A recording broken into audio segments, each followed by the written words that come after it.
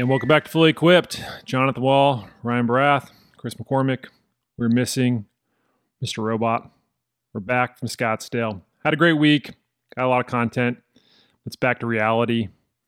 And a new PGA Tour season is upon us. I know you guys enjoyed the lengthy layoff. As always, how we doing? I'm good. Back to being back to humidity. I know Phoenix and Scottsdale was very hot but dry. Chris, as you know, I made the mistake of walking from the hotel to the TrueSpec offices. It's only like a 10-minute walk, but I would never ever do that again. Yeah, Uber. I was going to, and I was like, it's gonna be like 20 minutes away for an Uber. I'll just walk. It'll be 10 minutes. And then I realized 5 minutes in, I'm like, this is why no one does this. There's no one out here walking. And then I realized 5 minutes in, why no one was. True story. And we've got like a solid 7 months of good weather that you can go and you can participate in that activity. And then the rest of the year, it's just highly recommended. You go from air-conditioned car to air-conditioned building, back to air-conditioned car, and avoid the in-between. Yeah, I definitely wouldn't do that again. But I would say there's a lovely little cake place next to the studio there. So I could highly recommend getting one of those next time you're in. Well, we did, as I mentioned, we did get a lot done. Shot a lot of video. Did a podcast. Did some roundtables while we were there. Answered some mailbag questions. So we did have fun. We grabbed some sushi that night. And man, I got to say, it was probably 10:30 as we're still at the sushi place. And I look over at RB and the man looks absolutely exhausted. And then I realized that we're on West Coast time. It had to be what? That was 1:30 in the morning? Yeah. Body time for you? Yeah. And I like, to be honest, like with young kids, I usually stay up till about 12:30, 1 o'clock that's when I do a lot of writing because it's quiet in the house. Which I still think is insane. Like that's prime sleep time, man. Like I understand, like kudos to you for trying to get work done. But when my kids were that age and they were asleep, I'm asleep. Got to get your rest. Yeah. No, I'm up. I'm a big coffee fan. Let's put it that way. All right. Well, we have a new PGA Tour season. We're back in Napa. Things are going to be getting different after this season. Again, we talk gear on this pod, so I don't want to get too deep into the weeds on the tour season. But as most of you know, if you follow professional golf, they do the wraparound season. So they kick off the tour season in September. It goes all the way through August, which is the Tour Championship. You get a brief hiatus, and then you're back at it again. There was even a time where it was literally Tour Championship, and then the next week was Napa, which I always thought was ludicrous. Like, and I don't really want to get on that soapbox, but I really do believe that professional golf needs an off season. I think that we've talked about this millions of times on the podcast, but I guess I'll say it again. You can turn on TV any point during a weekend over the 52 weeks of the year, and you can find golf on television. And I think sometimes that's why professional golf just doesn't have the same juice as other professional sports, is because it's on all the time. And so this is the end of the wraparound. They're no longer going to do a quote unquote wraparound season. But I think a lot of people that when they were hearing about that going for next year thought, oh, wow, they're going to get rid of all these events in the fall. They're going to get rid of Napa and Sea Island. And no, they're not getting rid of the events. They're just going to weight them differently. So after the Tour Championship, if guys want to play, those events are going to be more to help the players that are outside, as they're going to be paring it down to just the top 70 for the playoffs. It's going to help get those guys that are outside the top 70 positioned for priority for events going into the next season when everybody restarts in January. So if you want to play, cool, but it's just not going to be weighted the same as the wraparound, which is they weighted this events equally, regardless if it was wraparound during the fall or going into Jan, Feb, and throughout the rest of the season. So a little bit different. But the one thing that isn't different, first event of the year, or I should say season, there was lots of gear out on the PGA Tour this week. RB sent just a brief list of some topics that he wanted to hit on the pod today. And I mean, it's like you look at it and you're going, really? There's that many things to talk about? And I mean, really, there's probably at least 7 or 8 decent gear stories coming out of Napa. So RB, you sent the list, man. Where do you want to start? Well, I think from a tour perspective, we should probably touch on let's talk Ricky's irons. Like, I think Cobra is someone, I would say that they're not quite like Ping. Like, they update their technology package with drivers and fairways every year as far as more of the game improvement stuff. But they kind of almost ride that like Strixon cadence where it's like, okay, we kind of feel like we'll do one now. And like, they haven't had a true MB CB. They've had the MM Tour, which I think for them is a way to showcase like a different technology of manufacturing irons, but it's not something that is like fits into their line as like it does. I mean, it does obviously fit into their line, but it's not the one that hasn't been like upgraded. They did the copper last year, but Ricky's got like full brand new forged CBs. And I mean, if you really think about it, the last time they had a full change up in that was probably 4 years ago. And I mean, even then, like they had the RF irons, which was a one-off. They didn't really, and they had like the little bit of the blade there. And again, that's more of like a very very limited product if we look at the customer base of that. And I'm sure Chris, I don't know how many sets you probably sold of those, but I'm going to guess there's not many, right? I personally have sold 0. That is a extremely small niche market that comes in looking for that, and then let alone can hit it, even if they are looking at it. It's a beautiful iron, but I mean, it almost has onset. I mean, that is a tiny, just tiny little blade, and there is absolutely nowhere to hide from that thing. And as beautiful as it is, and as difficult as it is to hit, I mean, we didn't even see him stay in Ricky's bag for that long. Yeah, I still remember when Rory saw those irons. He said they gave him the shakes. Rory McIlroy, one of the purest ball strikers on the planet. I remember I wrote that story. And Rory was saying, yeah, they give me the shakes. They looked terrifying though. The onset on them was legitimate. I mean, even like beautiful club, but I mean, I put a shaft on it when we got it in the demo matrix, and I was doing some testing with it, and the delta as far as the miss goes, the pure shot felt fantastic, but I mean, you're a 16th of an inch off of just dead nut center, and you're already seeing drop off and inconsistencies and curvature, and it's just like, nope, no chance for my game. Yeah, and I think that's where this new iron from Cobra that they've got out. It's full. It's got the full branding. It's got all the stuff on it, so it basically looks like a finished product at this point. Has very much a forged cavity back technology story to it by the looks of it. You've got a little bit of an insert in the back. You have a more of a muscle towards the bottom. If anything, it looks kind of like an I blade or a T100 or like a tour iron from Mizuno or the Callaway TCB. It's in more along the lines of that category. And I think this is probably something that's going to appeal more to a lot of players when it comes out versus, again, the Ricky Fowler blade or the Rad Speed. And again, if you look at the Rad Speed irons, or like in that category, right? Like all of those are something that is, they're going to sell a ton of those, but a lot, I wouldn't say a huge amount would be like completely custom fit. Not that we encourage people to do that, but I think this is one of those ones where it is like it's an iron that people want to play or they aspire to play to, and also offers some forgiveness where you want it.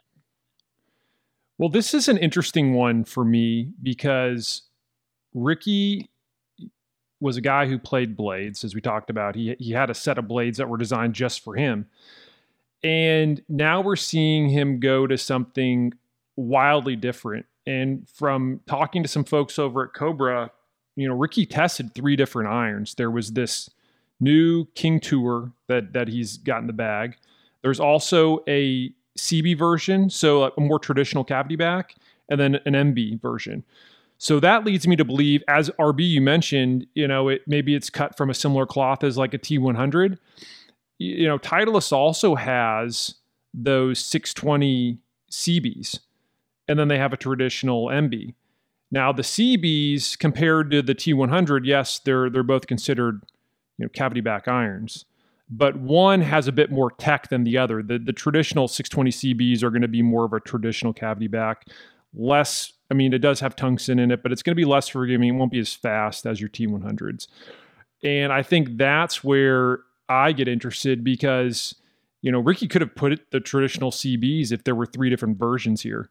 He could have put those in the bag, but he likes these because they're a bit more forgiving. They have a slightly wider sole width. Now, everybody's probably thinking, now, Ricky Fowler, that's kind of interesting. He's a professional golfer, but now he's talking about forgiveness. And you have to remember that Ricky Fowler back in 2018 was that guy who put in Cobra's, the F9 irons that they had, that F9 Speedback. He put a 4-iron in the bag, and that was a very game improvement iron. Now, that's at the top of the set, but I only point that out because while you could look at Ricky's history with irons and say, well, he's mostly been a blade guy over his career, he has dabbled in that, as RB also, as you mentioned, like this iron that Ricky has in the bag now, that King Tour, does feel like it could fit a wider handicap range. The F9 obviously fit a much wider handicap range, and he's put him in there. He likes the forgiveness, and I think this highlights the fact that even tour pros see sometimes that forgiveness is a good thing. We've seen that from guys that have added the attack wedge, the cavity back attack wedges to the bag. I think to like Sam Burns and Dylan Fratelli, guys that were even struggling with that attack wedge in their bag, more like a gapper after the pitching wedge. And they felt like a little bit of heel toe forgiveness was a good thing because it helped retain some of that ball speed, kept their carry distance numbers more consistent to their numbers out of the center. This to me feels like a very similar story. Ricky's able to get a bit more forgiveness. Carry distance numbers are going to be a bit better. He's been struggling some over the last season. Why not try something like this? I think it makes sense. I think from a performance standpoint, when we talk to golfers, and I talk to players all the time, and again, I think Chris, you probably speak to this better, but like I love playing blades, but I also don't play blades on a 7,200 yard golf course. Like if I'm playing blades, I'm playing 6,200, 6,300. I don't have to worry about hitting the 5-iron that often unless it's on a par 3 and I know I'm going to have a great lie. Whereas if you have someone in like a different category and you're playing those really long golf holes, you're going to want technology. Like it's fun to hit those short irons and blades if you're just playing a shorter golf course. But when you need to hit those mid to long irons, if you're not a longer player and you start getting into 66, 67, 6,800 yards, that is a lot of yardage for a lot of golfers. So if you can get that little extra help without having something that's super big but still fits your eye, irons like this is the way to go. No, 100%. I would agree with that. And then, you also add into account the amount of pressure that those guys are under coming down the stretch, especially if they're in contention or other end of the spectrum, if they're kind of coming down the stretch and know they have to post a number to make a cut. So, just having an opportunity to be able to miss a little bit and still see the result of having some extra tech or a little bit of forgiveness in the bag, it makes more sense to see something like that in a player's bag rather than just a full top to bottom set of forged blades. Speaking to that in a much lesser sense, I was playing in an event earlier this week, and on a par 3, I took the largest divot I've taken in 5 years. I've never done. I can't remember the last time I did it, and the ball went 40 yards off the tee deck, and I was like, "Wow!" I can't. And like, this is just a fun event. I'm not like here to win anything, but any forgiveness always helps. And I'm going to remember that shot for a while because it kind of stung, and it also stung the ego quite a bit. I'm probably way too familiar with that. What club did you use for that, RB? It was a 6-iron. It was a 6-iron in the wind, and I chunked it about 40 yards, and I took a divot that was about 3 inches deep. Did you save that? Did you save that pelt for the build shop? Yeah, I sheepishly walked up and put it back in the space and just hoped to God that it grew back in. So I think I would have taken it home and put it right next to the loft line machine at home in the shop there. Just framed it. Never forget this. This is why you practice, you idiot. This is it. Now, speaking of irons, we had a unloading this week from Strixon. We had you spotted the irons. I saw the drivers, And then I realized that everything else was on their list as well. So they had hybrids, they had fairway woods. This is where, like, if you're a golf nerd, that Monday morning or that Tuesday morning when you start looking around the USGA list, if you know what to search for, you're going to find a whole bunch of new gear. And I think, again, looking to that technology perspective, we see that from what it looks like with the progression of the new ZX5 and the ZX7 as well, which I think is really sharp. Going with the Z instead of the Z. Can't do it. Can't do it. Sorry. It's Z. It rolls off the tongue. ZX. Now you're gonna have me saying it every time. So the irons for me, and I pointed this out on social media, the ZX5, the ZX5, excuse me, and the ZX7, those were some of the best irons that were out there when they were released in 2020. And I think from the first year when we had players test them, and even the next year when we had them in the rotation during player testing for club test, every time you build up the 5 or the 7, guys and I don't know what it is. And I want to ask you guys about this. Now, Srixon is a name brand. Maybe you don't know them like a Titleist or a TaylorMade or a Callaway, but they're a major brand. I mean, Hideki Matsuyama plays their stuff out on the PGA Tour. Shane Lowry, another guy who's been playing pretty well, just won BMW PGA Championship. They've got some decent players on their staff too, but for whatever reason, everybody goes, Srixon. Never played that iron before. And then they hit these things, and it's like, holy smokes, it's a great iron. And you laugh because you're like, yeah, it's a great iron. And that was one of the first things that I found out when I tested them. I tested the 7s. I played the 7s for a while. I probably should throw them back in the bag with the way my iron play has been recently. But they are just incredibly consistent. And that was what really blew me away, is even in the 7s, I felt like they were extra forgiving. They're super fast. And they just have a great ball flight. Dispersion was awesome when I tested them on the Foresight GC Quad. And I just don't know what it is. I don't know why people can't embrace the Srixon irons, but I was geeking out because, again, the last version was really good, and I got to think if it's been a couple of years since they released the last one, this one's got to be pretty good as well. Chris, what's your experience in the fitting bay when you have customers in there? Because I always think like it's one of those things where someone might walk into like a big box store and they might not like associate with it right off the bat. But in a fitting scenario, when they're with a fitter and you're using a GC Quad, you're going through the right shafts. That's where the performance, the feel, and all of those other elements really add into it a lot quicker when someone's in that environment and they're a little bit more open and in a brand agnostic scenario from like, okay, I'm here to test everything, versus just like I want to get fit for this somewhere. No, it's definitely a conversation that we have often.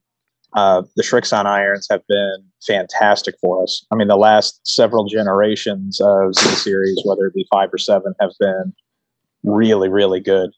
And ZX5 is probably one of our better selling irons. I mean, to Jay Wall's point, it is fast. And one thing that we really like when we do pull those irons is for players that are higher launch, higher spin, they do cut some spin for us. So specifically that ZX7. So if you've got a decent player, good ball striker that is high launch, high spin, that ZX7 is a great option. It does knock the ball flight down a little bit. It does cut spin, and the ball speed that's produced off of that thing is really, really competitive in that particular category. And ZX5, while it's a little more aggressively lofted, still is giving us a ton of ball speed, a good amount of forgiveness. The feel, the acoustic off of it is really solid. Definitely a competitor in that category. And while it still hits it relatively high, it does manage the spin pretty well for us in that category. I don't think you mentioned like some of the older generations. I still don't think that in the club fitting and like building world, the 745 and the 545 really kicked off a bit of a revolution for the players' irons, because people saw this trend of faster players need lower launch and spin reduction.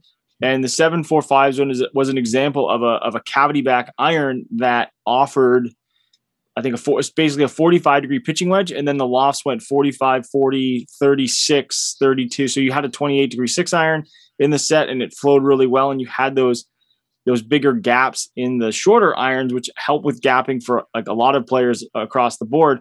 But it also creates that set composition where you can go to a 50-degree gap wedge, and you have the spin reduction off of that iron. Because from like my experience, when those irons came out, once you got them into a fitting bay, they were very hard to beat. For a player who was looking at that one-piece forged cavity back, of course, you could find irons that would go higher for players who needed it. But for those spin reduction, high-speed players, that might have been a little steeper as well because of the very aggressive V-sole on the 745s, and they've kind of brought that back again with the recent models. And we don't have pictures of the soles of the new one on the USGA list yet, but I'm assuming they're probably pretty similar. That was something where, they've stood out and they continue to stand out, and it's impressive to see when they are in a fitting scenario how much they stand out against their competitors in that product where you just need that lower launch, lower spin, but it's still got to look good. No, absolutely. And I had a good amount of success with building combo sets with the ZX7 and the Z Forged, which is their forged blade that a little bit more traditional for the players, but having that conversation, just like we were talking about with Ricky, and giving that player an opportunity to benefit from a little bit more perimeter weighting and some discretionary weight in places that will help a player in those long irons, and then making the break somewhere in that 6-iron, 7-iron, some players even 8-iron, and transitioning down into that more traditional blade in the Z Forge. Those irons comboed really, really well together, and still a little bit lower launching, lower spinning version of a traditional blade style iron. Yeah, that's actually the one big takeaway that I have from the initial black and white photos that came off the USGA's website is the overall profile of the new 5 and 7. They look very similar. The previous version, there were some differences in the kind of cavity design was a little bit different from the 5 to the 7, but then also the sole pad there on the back, that design was also a little bit thicker on the 5. On the 7, they took a little bit off on the toe side. And looking at these photos of the new ones, they look almost identical, which would lead me to believe that they're really going to push this narrative of blend these irons. I think, sure, if you want to play a full set of 5s or a full set of 7s, go for it.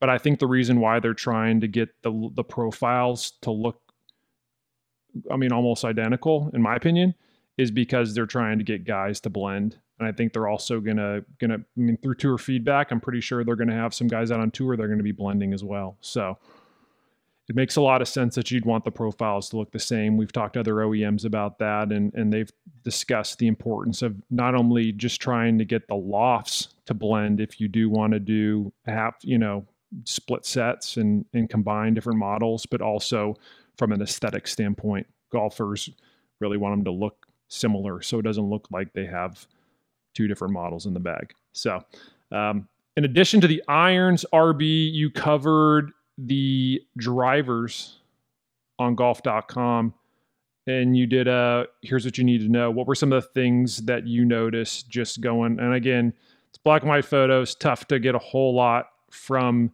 black and white images, but what were some of the things that stood out to you? I would say, lucky for us, golf club companies love visual technology. It's not like when you see a test car roll by and they got the weird paint job and you can't see what's going on under the hood. You don't know if it's a hybrid. You don't know if it's whatever's going on in there, right? It's electric, all those kind of things. But because they want to have shelf appeal with these golf clubs, they put a lot of information on these things. So from the 5's perspective, very similar back weighting. So more forgiveness, but there is an LS model now, unless they're going way off menu. And I said, I'd bet all my lunch money and eat a can of cat food if I was wrong. But the LS most likely stands for low spin model. And you can tell that with the ZX5 because the one weight on the LS model is towards the front of the face. So to bring a low spin option to their more game improvement driver, and they don't have these I mean, they're all forgiving. Let's put it that way. It's probably not the most forgiving driver on the market, but it is definitely way, way up there. And to offer a low spin version of that is pretty interesting. And then in the 7, you still have the adjustability. So the hosel looks to be exactly the same. You've got the heel toe weightings for like creating some ball flight bias. There is an LS model as well in the 7, but the one that's really interesting to me is strictly based on the name. And I wrote a little bit about this on golf.com, is like the diamond driver. They call it the diamond driver. If you look at the shaping of it, it's a little bit more rounded. It's a little smaller profile. The USGA and R&A don't list the CCs of the driver. Sometimes, it used to be companies would put them on the bottom of the driver because they had different sizes. Now they don't do that anymore, really. But if you look at the way the graphics are and the shadows of it, it definitely looks like it's a more rounded profile on that. And the last diamond profile product they had was the golf ball, and that was designed for Brooks Koepka. So my question now is this? It looks to be full retail. It looks to be something where they're going to be offering it because it's fully graphicked up and mocked up and everything. So is this the driver that they'd been working on with Brooks that they didn't want him to be using when the US Open rolled around? He went back to the M5. Is this something that where Hideki wants to try something a little smaller? I find it interesting because, like, again, Japanese company, it was, I think, Ryo Ishikawa at one point had like a super small, like 300cc driver. There's a blast in the past. And why would you use one at the time when it was an option? Right now, again, personal preference, or you played a lot on the Asian tour. Like, golf courses aren't quite as long over there. But in general, I think this could be the interesting product to see if this is the one that's going into Brooks's bag, because it is the diamond version of it. But overall, I mean, I think the aesthetic looks really good, and if rebound frame seems to be sticking around. So they got a lot going on with these things. They were high performing drivers. They were good performing drivers. It just comes down to what players it's going to fit. And obviously they felt there was a gap in their lineup with the ZX5 LS, which I think to me is kind of the one that really stands out, which I think is cool. Yeah. And that diamond, as you mentioned, they came out with the diamond version of the golf ball that was for tour. And so that would lead you to believe that the diamond denotes at least that it's, tour proven, probably received a lot of feedback. I would agree. Koepka would be the one guy. He went back to a Srixon driver on Live. And, the next thing that we're looking for is, when does Brooks put it in play? When does Hideki put it in play? The big names that really move the needle for Srixon. I think those are the guys, if they throw it in the bag early and they have some success with it, that might lead to some success at retail. People roll their eyes when I say that, but look, as much as you don't want to believe that tour pros lead guys to make gear decisions when they go to their golf shop, it still does, guaranteed. So if Brooks wins with it right out of the gate and Hideki plays well, you can be damn sure that people are going to go test it, and then some are probably going to buy it.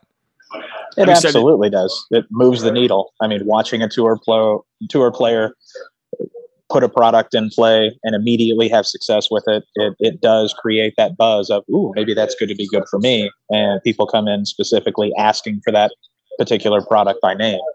So it's definitely a ripple effect of tour influencing, the average consumer in the marketplace of, is this product going to be something I'm interested in? I like Red Bull. I like Red Bull Racing. And every time I buy a can, I think maybe I'm just helping support that little new engine program they got going on, right? You never know. We always got to get a racing reference in on Fully Equipped. At $2 a can. Yeah. But it is.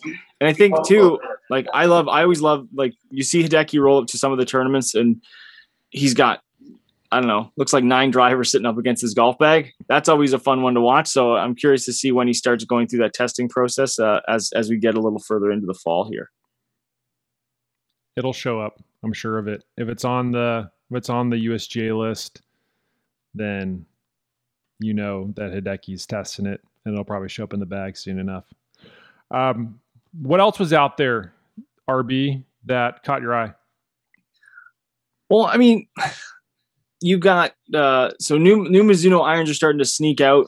there a little bit, which is interesting. JPX, the new tour model, which speaking of Brooks Koepka was, the 900 going back was something that was, I wouldn't say intentionally designed for him, but unintentionally designed for him with the possibility of like maybe signing him at the time, or he decided to be a free agent, which I think is a well circulated story at this point. But the other thing too, which I'm like, you wrote about them is the Ping putters, like the new Ping putters. I think the funny thing for me was, and I messaged, I got my friend who works here at Ping Canada, because I was completely dumbfounded the other day when I saw the pictures come out. I saw the piece you're writing. So I was trying to get like, it reminds me of something. And I couldn't remember the name of this putter series. I spent an hour and a half. This is what I do when I nerd out. I spent like an hour and a half on eBay and around the internet trying to find what putter this reminded me of from Ping going way, way back. And anything like pre-2000 is like impossible to find like a lot of information on, which is always super annoying. And long story short, he messaged me back and goes, "Oh, you're talking about the Ping Specify series," which when you see the new ones now, they have a lot of them have this two-tone look. So there's the hosel and then there's the back side of that putter. The Specify series, which came out around the time of like the i3 iron, so like late 90s, early 2000s, had pick your hosel. Now, the new series doesn't do this. I'm just going to make this very, very clear. You cannot do this with this new thing. If you want to go to the PLD, that's probably the way to go. But the Specify was you pick your hosel, then you pick your flange style. So you could pick like an Answer or a My Day, or there was a PAL, I think, and there might have been a couple other options. And then those back flanges came in 3 separate weights. So you could fully customize ordering your putter. You couldn't just walk in and pick your pieces and leave. Callaway tried that with the OptiFit, 15 years ago. And that was the biggest, probably one of the largest fails of golf retail ever.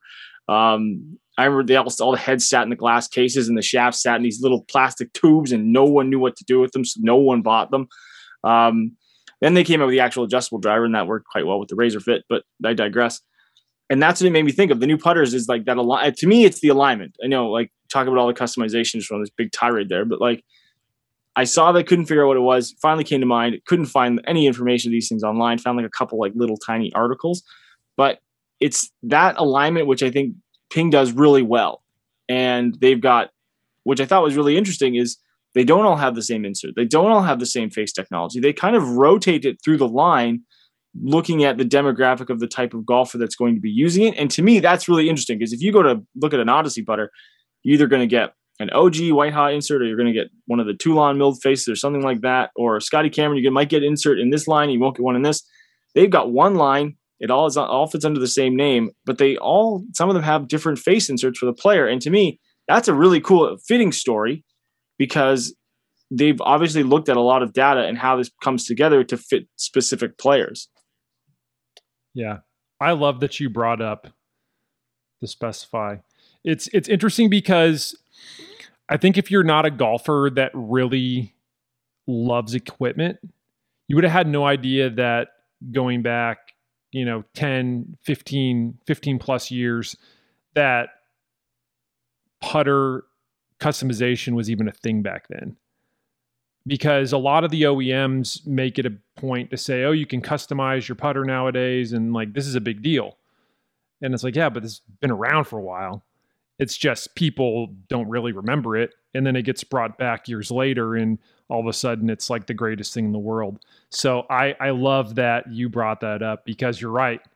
Putter customization has been around. It's terrifying. And as you mentioned with the Odyssey, people didn't know what to do with it at the time. And I think that's where we've come a long way in that area. We embrace custom fitting nowadays, and you have people that actually know what the heck they're doing. And so golfers feel a bit more comfortable going in and getting custom fit for a putter or a driver or whatnot.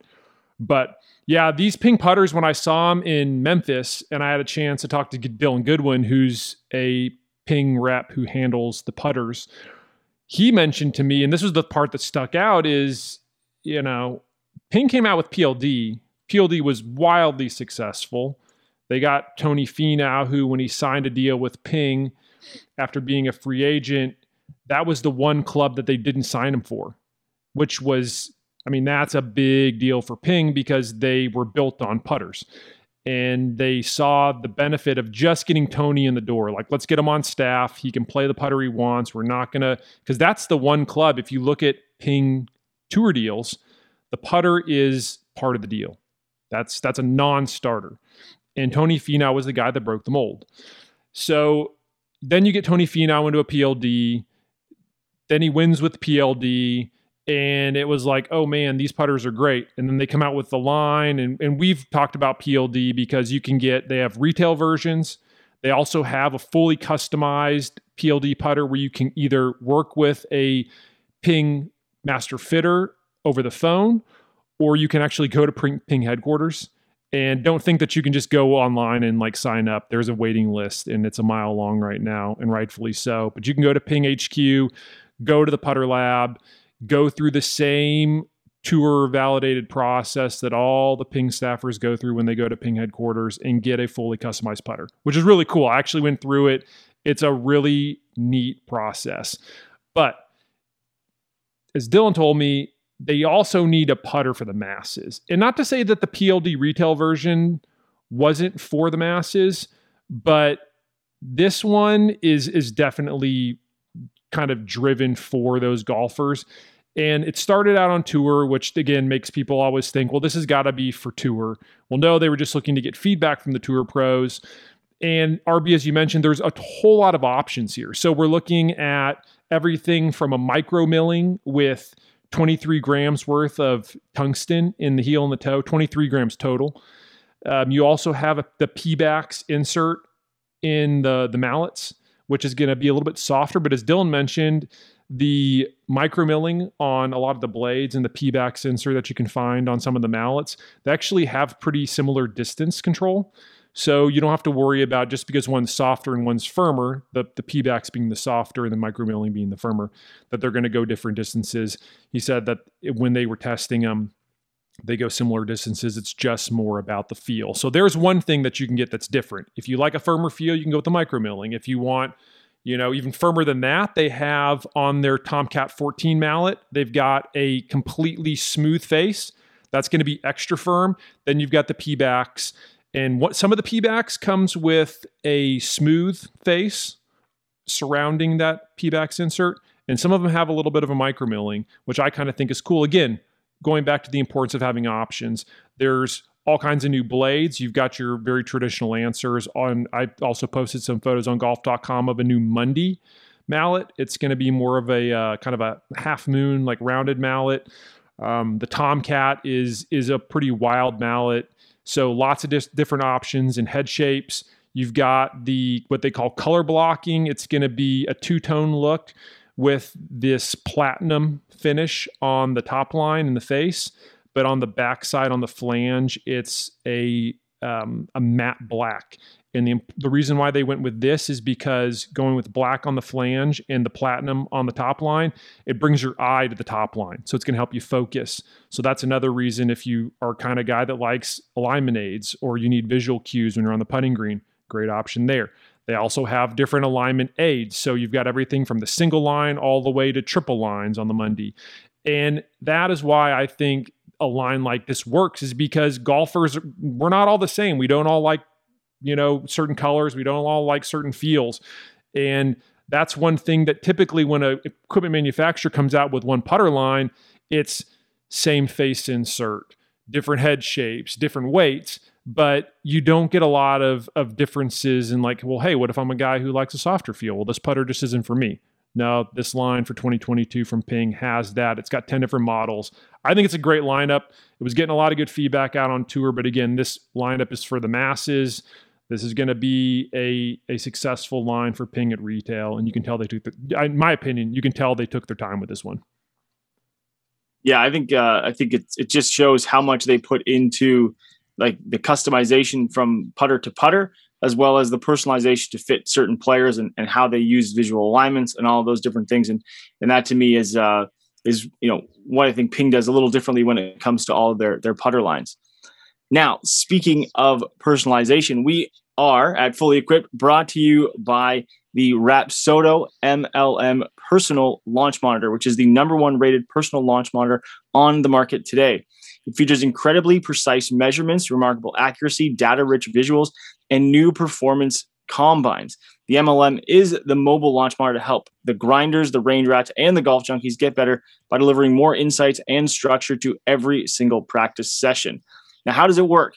It uses a Doppler radar paired with your iPhone or iPad camera to ensure that every golf ball is tracked with incredibly accurate detail. Additionally, the MLM gives shot tracking for every swing, visual charts of each shot for a better understanding of consistency, accuracy, and distance with each golf club. This pro-level data and metrics provide measurable and actionable feedback to make practice sessions smarter, more structured, and more focused towards improvement. There's nothing worse than just wasting your time on the range beating golf balls. Now, when we talk about the performance combines, this new tool from MLM is for premium subscribers, and what it offers is 24 shot tests at 2 targets and driver to identify your biggest weaknesses so you know where to work on your game. This was designed by the industry-leading and trusted golf expert Dr. Sasho McKenzie, and the performance combines utilize over 100,000 shots of PGA Tour level data and 20 years of data directly from Dr. McKenzie's work with different skill levels of players and handicaps to help you get the most from your game. Practice with a purpose every time you hit the range. Practice better and make lower scores, and use the launch monitor. It's the official launch monitor of No Laying Up as well. Now, if you are interested in the MLM, you can go to rapsodo.com/fully-equipped and use the promo code fully-equipped for $100 off the MLM right now. Rapsodo is also offering a $30 off bundle discount for MLM and their premium subscription service. So, Fully Equipped listeners have the opportunity to save over $130 total with the purchase and the bundle of the premium package. Stop wasting time on the range with ineffective practice that doesn't lead to improvement. Get a Rapsodo MLM launch monitor today and plan for lower scores. All right. Well, is there anything else out there that we want to talk about as far as gear from this week in Napa? As I mentioned, there was a lot going on. Wilson had a new driver. We see that? I liked it. Chris, did you see it? Yeah. I saw some of the images of it. The Dynapower. Some of the names that a few of these OEMs come up with are always a little questionable. It's an interesting one. The shaping of it looks good. Images look good. Curious to test it, see what it's all about.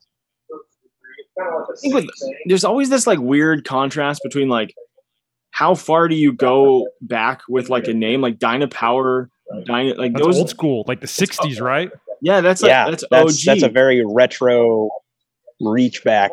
The Wilson Dynapower. I mean, those are some classic Wilson irons. But yeah, very interesting to see it on a driver. Because like there's a point in time where like something doesn't come back, and then there's a point in time in like a history of a name or a brand where it comes back, right? Like everyone kind of knows why Ford killed the Bronco, right? Because there was a very famous murder suspect alleged that drove one on a freeway chase for like hours in this car, and they mentioned this car like 10,000 times. And then, of course, I will use this joke from Arrested Development. Of course, the next car they came out that replaced it was called the Escape. Yep, love it. Always good. And I do like that you said why Ford killed the Bronco in that reference. Yes, and so because of that, now like 20 years later, it's like okay, people kind of forget that whole thing happened. Let's bring it back. Let's make it really cool. And the new one is like I see them everywhere, right? Yeah. So like. And then TaylorMade did the burner. They brought back the burner. Everyone thought, why are they bringing back the burner name? Well, it's because people either are they remember it with nice nostalgia, or it's people who are new buyers, right? So obviously for Wilson, I think at this point, I don't think they're targeting people that had 60-year-old like irons or drivers that remember that name. It's really trying to find something that's unique within the segment to target new purchasers because. No, I think that's what they're going for with the players that they have, right? So, I mean, it looks like an aggressive driver. I think it's cool, but yeah, I always find naming kind of fun. Like you got the I series from Ping; they've kept that around for a long time. Mizuno's had MP, TaylorMade's had like the 100 series. They've had R series drivers in the past. They went away, they came back. it's always, I like the naming of stuff. To me is just kind of one of those fun branding experiments. And I think with Wilson, they've gone retro, but they're definitely put a lot of tech into this thing. Yeah. And I should mention Dynapower was a driver at one point. I always remember it with the irons. While you were talking about the naming of this driver, RB, I totally forgot. I was going back through, and yes, I'm a nerd. I keep track of notes on my computer, and I went back through search. And Brendan Steele tested this driver back at Bay Hill earlier this year. So it's been out on tour. It's been tested quietly, and now it looks like it's out in the open. I would say if Kevin Tway's using it, then you got to think again, we're getting closer to the end of the year. Wilson's got to be bringing this driver out to retail soon enough. And it does look aggressive. I do like the kind of the matte black finish that it has. Pretty common tech, in my opinion, to what we've seen from a lot of drivers recently. You've got that carbon fiber section in the sole on the toe side. And then you also have the carbon fiber crown.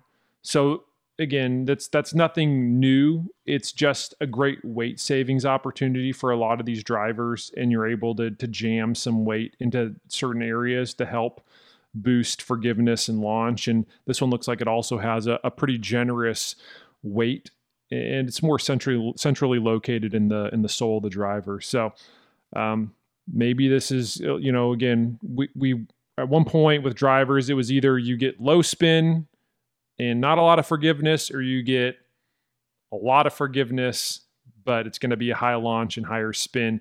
And, a couple of the manufacturers were able to break that code and offer low spin with more forgiveness. We talked about it with the TSR4. The TSR4 can now, depending on where the weight is situated, you can get a little bit, 3 characteristics in forgiveness in that lower spinning, lower launching product. And, that's something that would have never been possible before. But yeah, I do. I like the look of this one. The name, again, it's like, are we bumping up against that ceiling? Do we just run out of names? Is that really what it is? I know there was someone posted on Instagram. I think I shared it on mine. I don't remember. I apologize for not remembering the original account this time. But there was a new Cobra driver spotted as well. So I don't know where that came from. It looked to be like some type of aero boosted driver, which is very interesting. And when the picture that was leaked or whatever had like a sticker that showed the loft adjustment on it. So it was definitely a retail sample. It was not a tour head. You can always tell because the tour guys know what lofts this driver adjusts to. Anytime there's anytime there's little marketing stickers or something like that, it's a retail sample. So, we'll see what happens from there. Again, looks like a low spin carbon composite driver. So the current one's really good. So be interesting to see how the new one performs as well. Can I tell you something that really pisses me off about this time of the year? I think I know what it is, but I would love to hear it from you. Yeah. We're all in the business of playing fair. We all want to play fair in that sandbox, that equipment sandbox. You don't want to piss anybody off by leaking stuff out. We all play by the rules, the embargoes. But then everybody on social media who's not a journalist just starts posting photos, just firing them off, and who knows where they get them. That's what I want to know. But right. Somebody along the way, it's probably a sales rep with some of these companies. They send the photos along to these popular equipment accounts, and then they post the pictures. And I mean, what's going to happen? Is an OEM going to come to them and say, "Hey, take down the photo"? Like, what are you going to threaten me with? What? I mean, unless you're going to threaten me with a lawsuit, like go pound sand. I'm going to keep my photos up on my Instagram page. But if you or I did that, it would be like, "Hey, do you like your job?" Yeah, I'm getting a phone call real quick. Yeah. The bat phones lighten up pretty quickly. I'm kind of wondering, though, if as we keep kicking the can down the road with there's a camera everywhere, social media, TikTok, Instagram is just more and more relevant with the consumer. And the bits of golf content that people are consuming is living on these digital platforms that if maybe it's intentionally, maybe once in a while, leaked just to create a buzz and get that image circulating before an embargo date, just to, like I said, maybe ignite a fire, get people talking, or give the OEM an opportunity to see how that product potentially is going to be received before it goes to market. Do we need to change the color scheme? Do we need to change the graphics package before we're officially rolling this out to retail? I mean, just a thought. I do think that happens, but I can speak not from my own personal firsthand account, but definitely from people that are very much within the know, that there was, probably 15 years ago, one of the original TP irons from TaylorMade came out. And I know someone, I guess one person had a sample at one meeting. Someone had a picture of it. It got it online.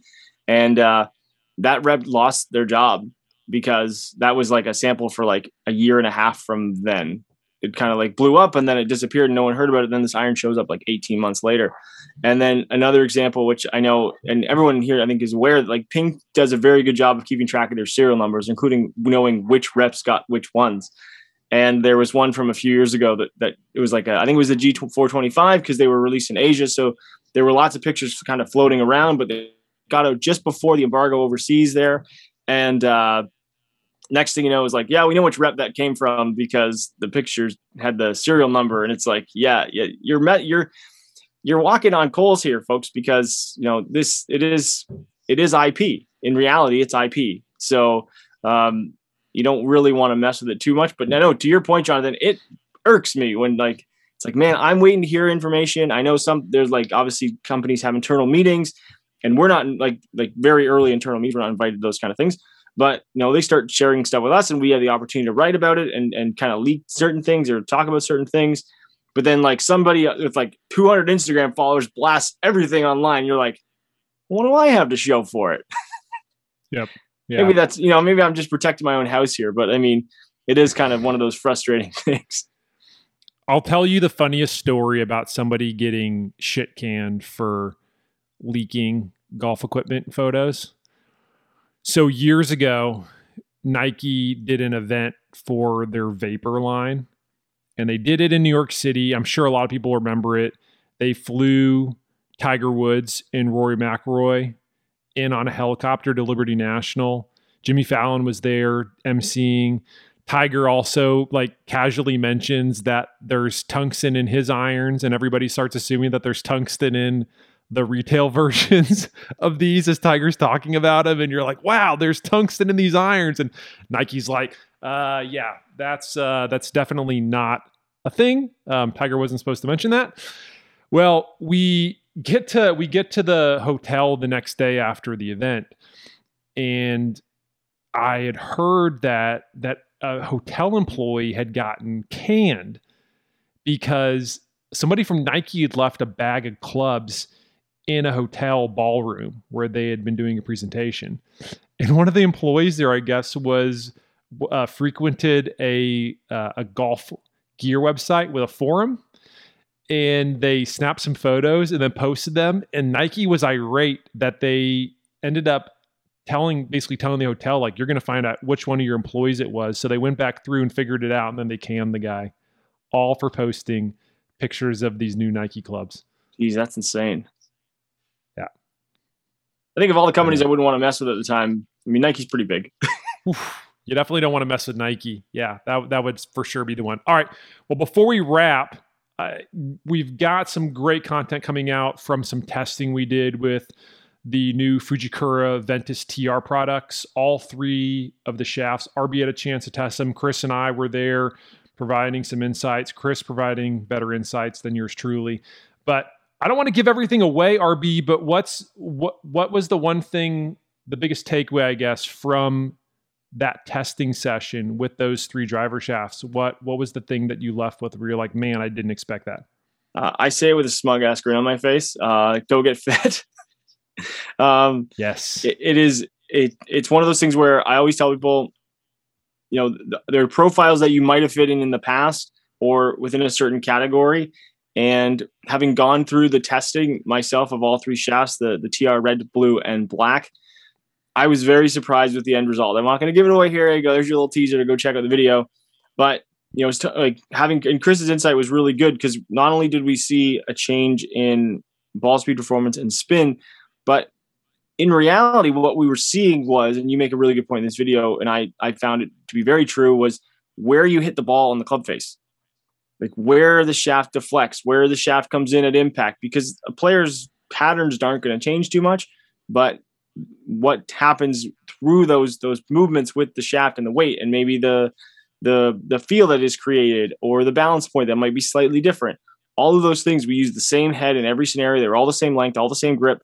And one shaft definitely offered me a better performance that we saw and more consistency. So I think for anyone who's looking to try out the new TR, for example, don't just immediately assume that you're going to fit into one or the other. And this really applies to all shafts, but especially these guys, because as another point of reference, like when a shaft company labels high, low, and mid, it doesn't mean that it's high, low, mid compared to every shaft in their lineup. It's within that category, because a 40-gram stiff flex shaft that's in their, like, let's say lightweight category is not the same as the tour level shaft that weighs 50 grams and also labeled stiff. In fact, it probably doesn't even register within that range as far as ball flight is concerned. So for me, that's my piece of advice is hopefully check out the video. Hopefully you enjoy it.